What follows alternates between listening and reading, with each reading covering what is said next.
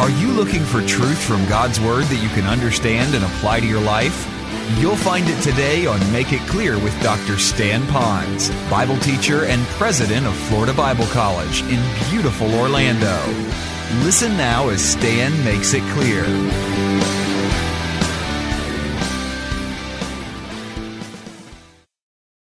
Okay? If there was such a thing as lost, y'all, those who watch the show, and I was in a plane crash in some distant island, okay, I don't think I'd be running around with a gun. But I can tell you this, I would do everything I can to preach the gospel to every one of those people and the others, and you can see I watch the show, and I would do everything I can to start a church on this little island with those people.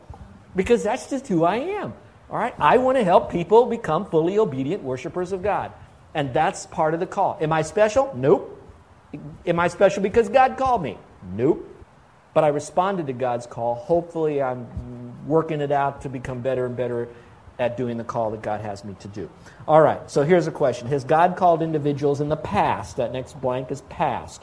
The answer is yes. He did it in the Old Testament. And who did He call? He called judges. Then He called prophets. He called priests. He called kings. Here's what you have to sense is the bigger picture of God. God wants all the people from all time to give Him glory. He knows to do that genuinely, they have to know Christ as their personal Savior. So He also says to do that, there has to be an infrastructure. And that infrastructure is made up of certain people starting in the Old Testament.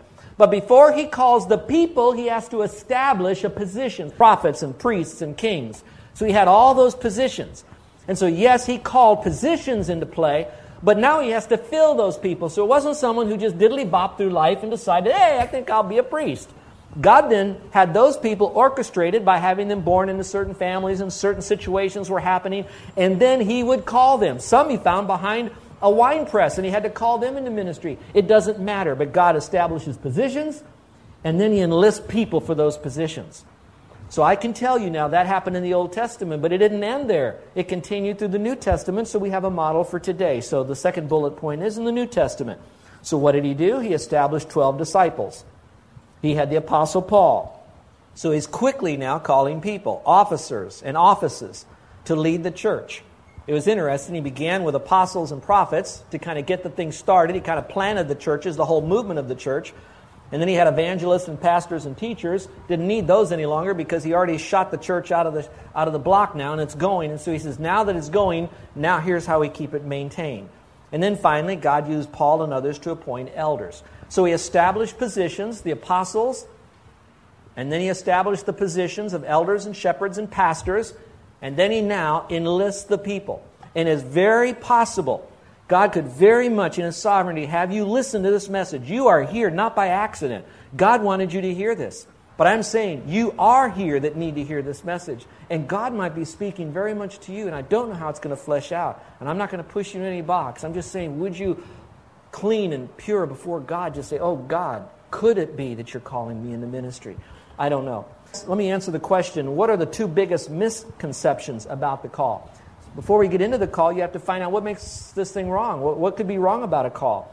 I've read a lot of material, and the simplest and succinct material came from a gentleman by the name of Dr. Douglas Brown, Ph.D., and he reduced it to two, and I think these are important. Number one is mystical subjectivism. Mystical subjectivism. Let me see if I can make that into simple language.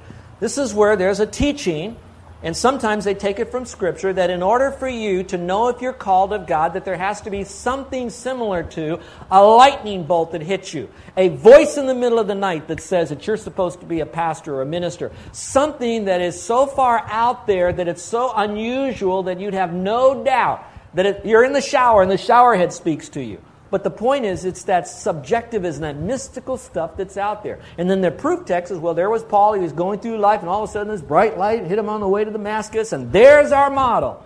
That's not our model, because here's what happens. If you embrace that model, then you might very well miss the fact that when God does call you, it's not going to be through a sign, some special little weird sign that's out there. Then there are others that they see some kind of a sign and they automatically think, I better go into ministry, and it wasn't a sign at all. It was too many hamburgers and onions before they went to sleep.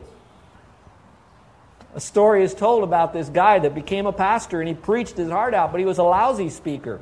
Couldn't preach, couldn't put the people together. People couldn't follow him, but he really wanted to do that. And finally one of the elders came to him and said, hey, How do you know you're called to be a pastor? He says, very simple, I know I should be. I was out plowing in my field and I saw the clouds and it said CTP. And I knew it meant call to preach. I knew it. And the elder said, is it possible that it said call to plow? You know, I have no idea. But the point still being is it's not going to be some mystical thing. Well, then, because there are Bible people that say, that's too mystical, it can't be this, they swing the pendulum too far the other way, and that begins number 2. We call that rational objectivism. Rational objectivism. In their desire to react to that maybe, or to try to be a little bit more biblical, their premise is that God doesn't have a will for you. He really doesn't call people any longer. As long as you live right, hate Satan, love God, read your Bible, you'll kind of roll into the position God wants you to be a part of. And so they kind of go into that. The problem I have with that is that I do see people in the Bible that even from their womb they were called. So it wasn't something that they had to work up to the call. God called them from their womb to be in ministry. We know that according to Romans chapter 12, 1 and 2, that there is a perfect will of God. Now we know the general perfect will of God is everything found in Scripture. But the specific perfect will of God for you is what God might call you to do or to become and what He would want for you in your particular life. Let me tell you a very sad story about a dear friend of mine who shared his testimony publicly. This man's name is Rick. He's not a part of our church. He's part of my past. It seems like nearly every church I was a part of, if it did not have a training institute in it, we launched one in it because of just it's the way God worked. It brought people to it, brought books for it, brought leaders to teach it. It just happened. It wasn't my agenda. It was following where God was moving. This guy, we call it the Ministry Training Institute. It was a hokey name, but it worked for us. We had a number of people that met on Monday night for 2 hours. I had the curriculum. I had classes for a number of years, different levels. Once you finish this, you get this, you get this, you get this, you get that. And some of these guys are in ministry today. Now my story about Rick. I remember as we were now maybe 2 years into the program, he was sitting here, and I asked him about the class. Tell me about your call to ministry, where it was. Now, Rick stood up as a student, a grown man who worked at General Electric in Schenectady, New York. He hung his head down, and he started to weep. Now, this man loved ministry so much that he was in charge of our mission ministry, our mission team. He not only headed up all of our lay people that planned and worked with our missionaries. Every year he would go worldwide to do missions on his vacations, and he saved his little bit of money to go worldwide. He ate, drank, and slept kingdom building. But here he is weeping. He says, I remember that when I was a young boy, I thought God was calling me into ministry. But I went to a church. When I went to that church, I started asking people, and nobody would help me. Nobody did all of this. And so I had to support my family, and so I ended up just going out and working for GE, and I've been there for 30 years working at GE. He says, every day of my life, I feel like I have missed the call of God. I cannot wait now until I can retire, because my entire retirement is going to be used in full-time Christian service. So as a pastor, I'm grieving because I don't know, quite probably he was called. He missed his calling. But at the same time, I live with a God who is merciful and gracious that still took that man and used him at the GE plant in Schenectady and did an awful lot in the church and even more globally. And so some way he was able to navigate through that missed call then to where he is now. But in his heart of hearts, he knows that he should have been calling or following that call earlier on in his life. Now, I wish I could tell you that that's my only guy, but I've got too many of them in my life now. Half of the guys that quit, this is not a slam on ladies, please relax. But half of the guys that wanted to go into ministries, their wives rarely want to do anything with Christianity and hindered them. You can't do it. Now's not the time. We don't have the money. Now, I know enough about the sovereignty of God that He often confirms or not confirms a call through a wife. Whatever you see good in me, it's from Carol. Everything you see bad in me is because I didn't listen to Carol. But I have to tell you, you women have a tremendous impact upon your mate. When I'm often introduced in public settings, not here at church, but in bigger public settings, the first thing I'll tell people is that the person with the vision isn't the great one. The person who's married to the one with the vision is. My wife is, she says, stands like a balloon, and sometimes I have to pull him back down a little bit. But she's always been there as my greatest cheerleader, greatest risk taker. And when I've made mistakes, and I have, and some I'm very much ashamed of, she was always there to help me navigate and clean up the mess and learn from it and not quit. So women, you do have an impact on that, on the men, and vice versa, the guys to the gals as well. So with that rational objectivism, how does a person determine God's call to ministry? Number one, there's an objective element of the call, an objective one. In your margin, you can write the word external. Something in the outside is doing this. I don't have it in order. I don't know if it's objective first, then subjective. It's probably subjective, then objective. I don't know. It's just two of them there. First one is objective. It's external. There are three that you would want to look at to begin to determine whether or not you might go into ministry. Number one would be a biblical qualification. There has to be a biblical qualification in order for you then to recognize your call.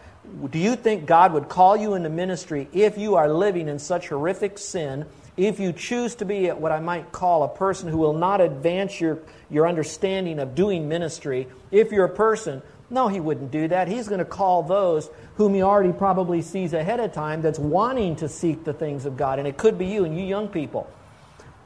Listen very hard what I'm saying, very carefully.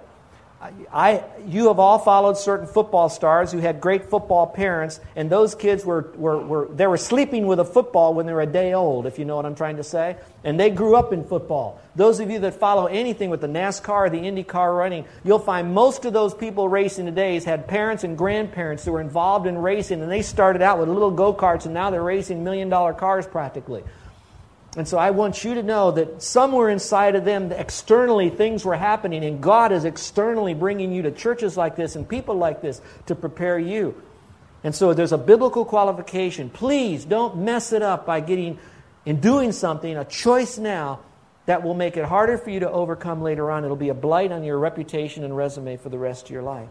Now, here are the areas you want to look at, 4 of them. Let me quickly give them to you. You have to have godly character in order for you to understand this call.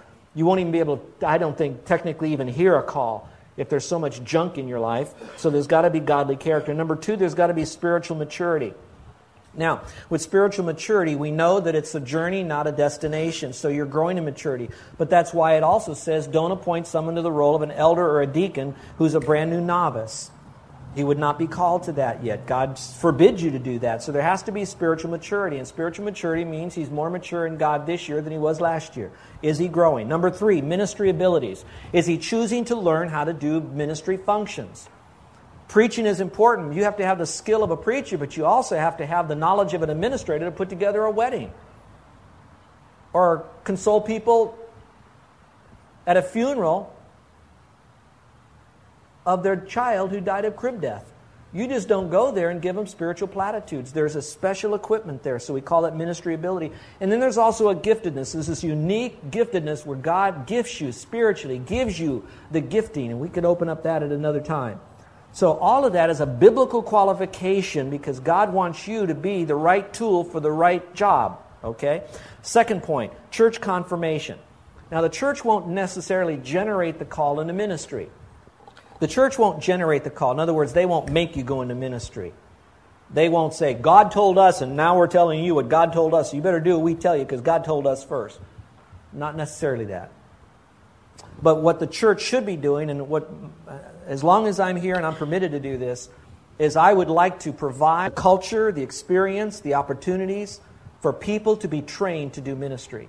Knowledge of the Word, knowledge of character, knowledge of ministry. I want to provide something more than just one Sunday pulpit. I don't know how that's going to happen. I believe this church has it. It has it in its DNA. I believe there's still leftover people here, not leftovers, but leftover people here from those days that can coach us and mentor us in that. I come with a background of that, so I think I can't waste that.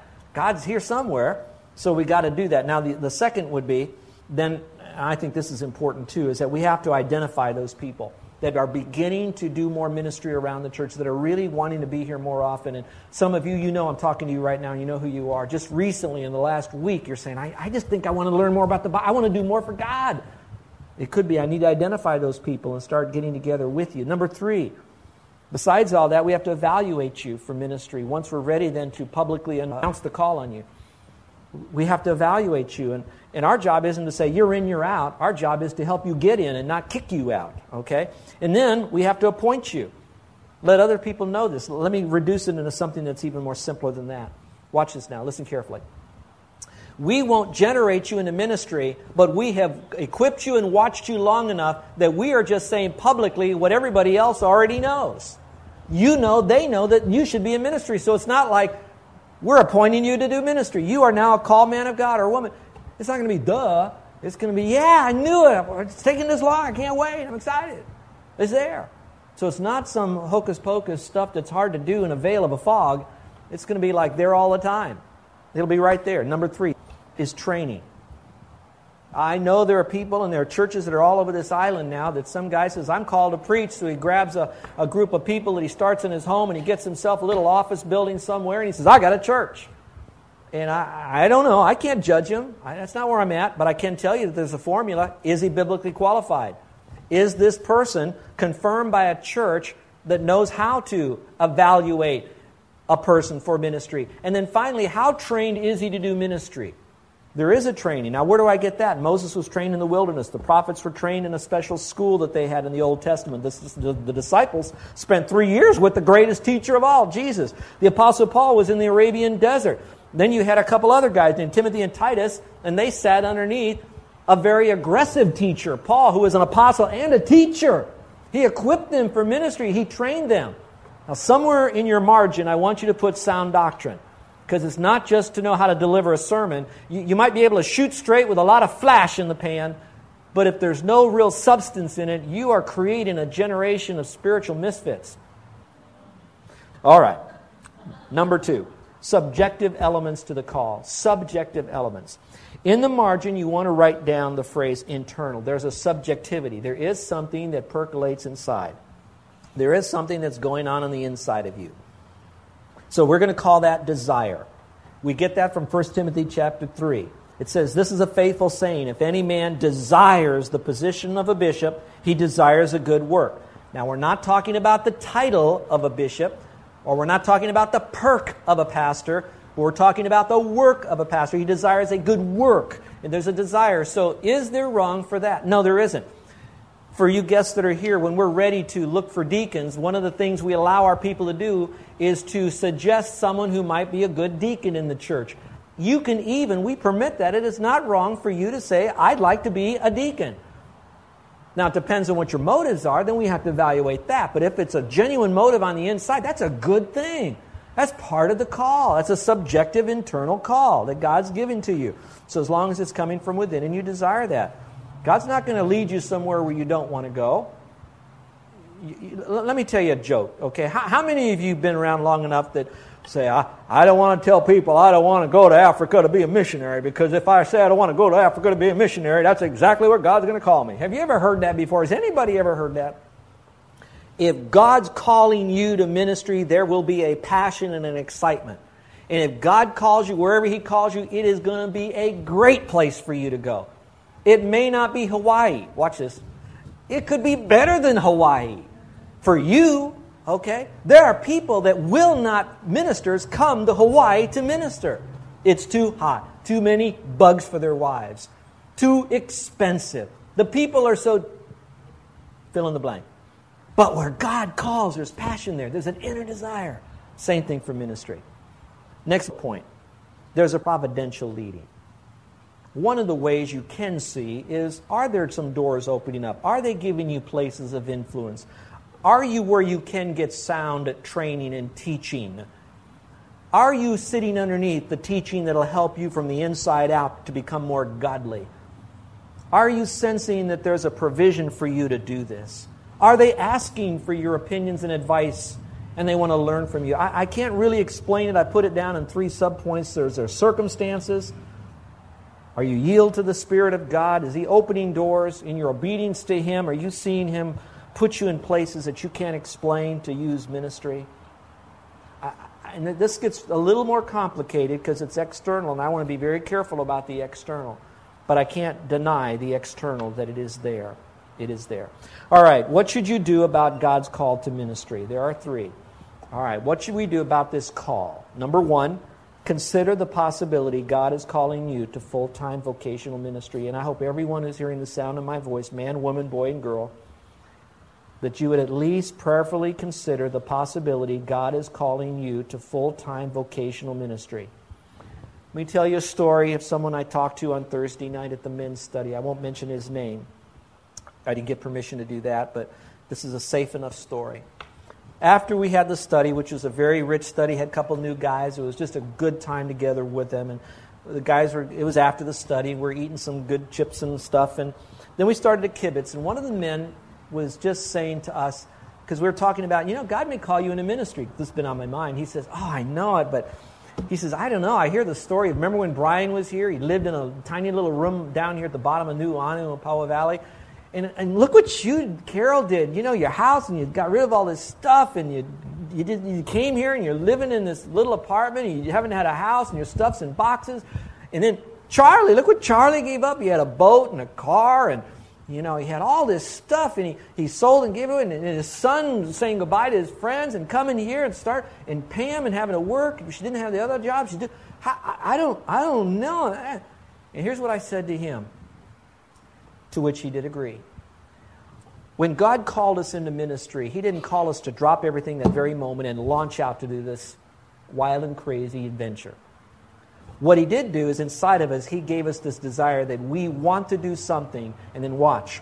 Through careful purity before God in His Word, we grew our faith.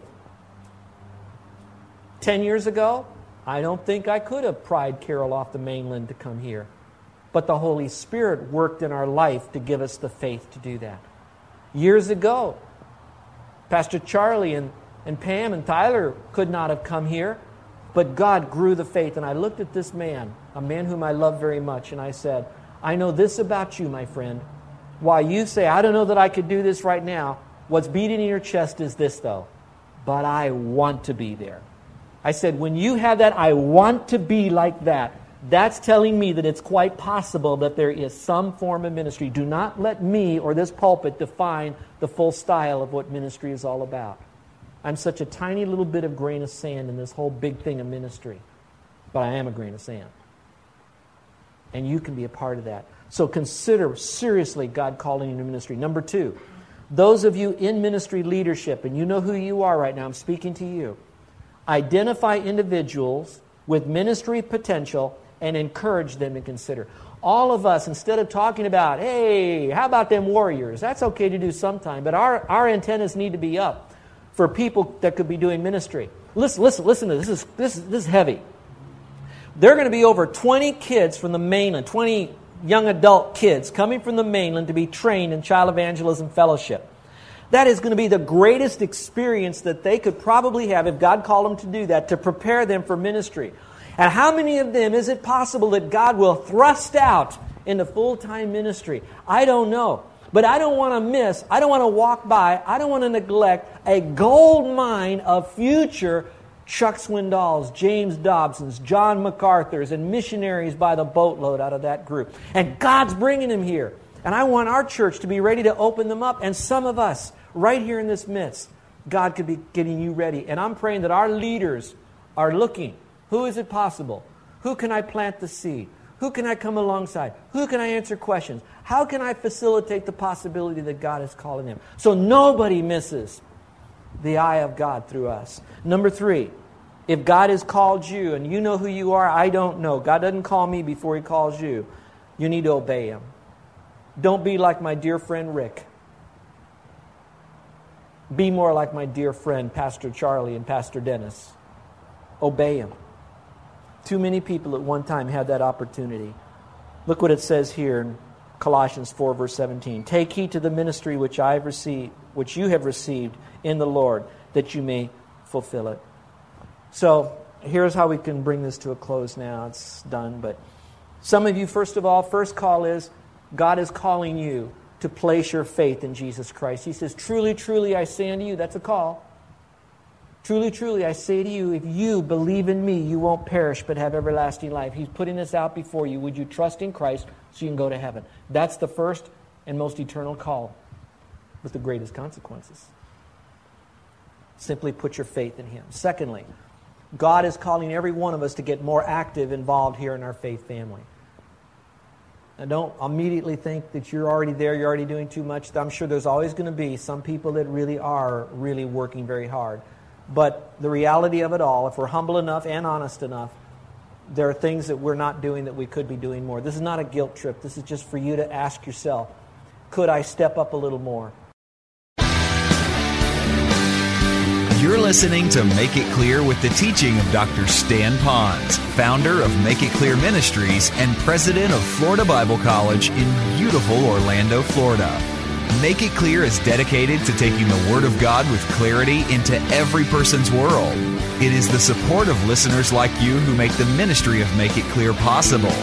You can provide your tax-deductible gift to Make It Clear online by going to makeitclear.org. Or you can mail your gift to Make It Clear, P.O. Box 607901, Orlando, Florida, 32860. Thank you for helping us make it clear.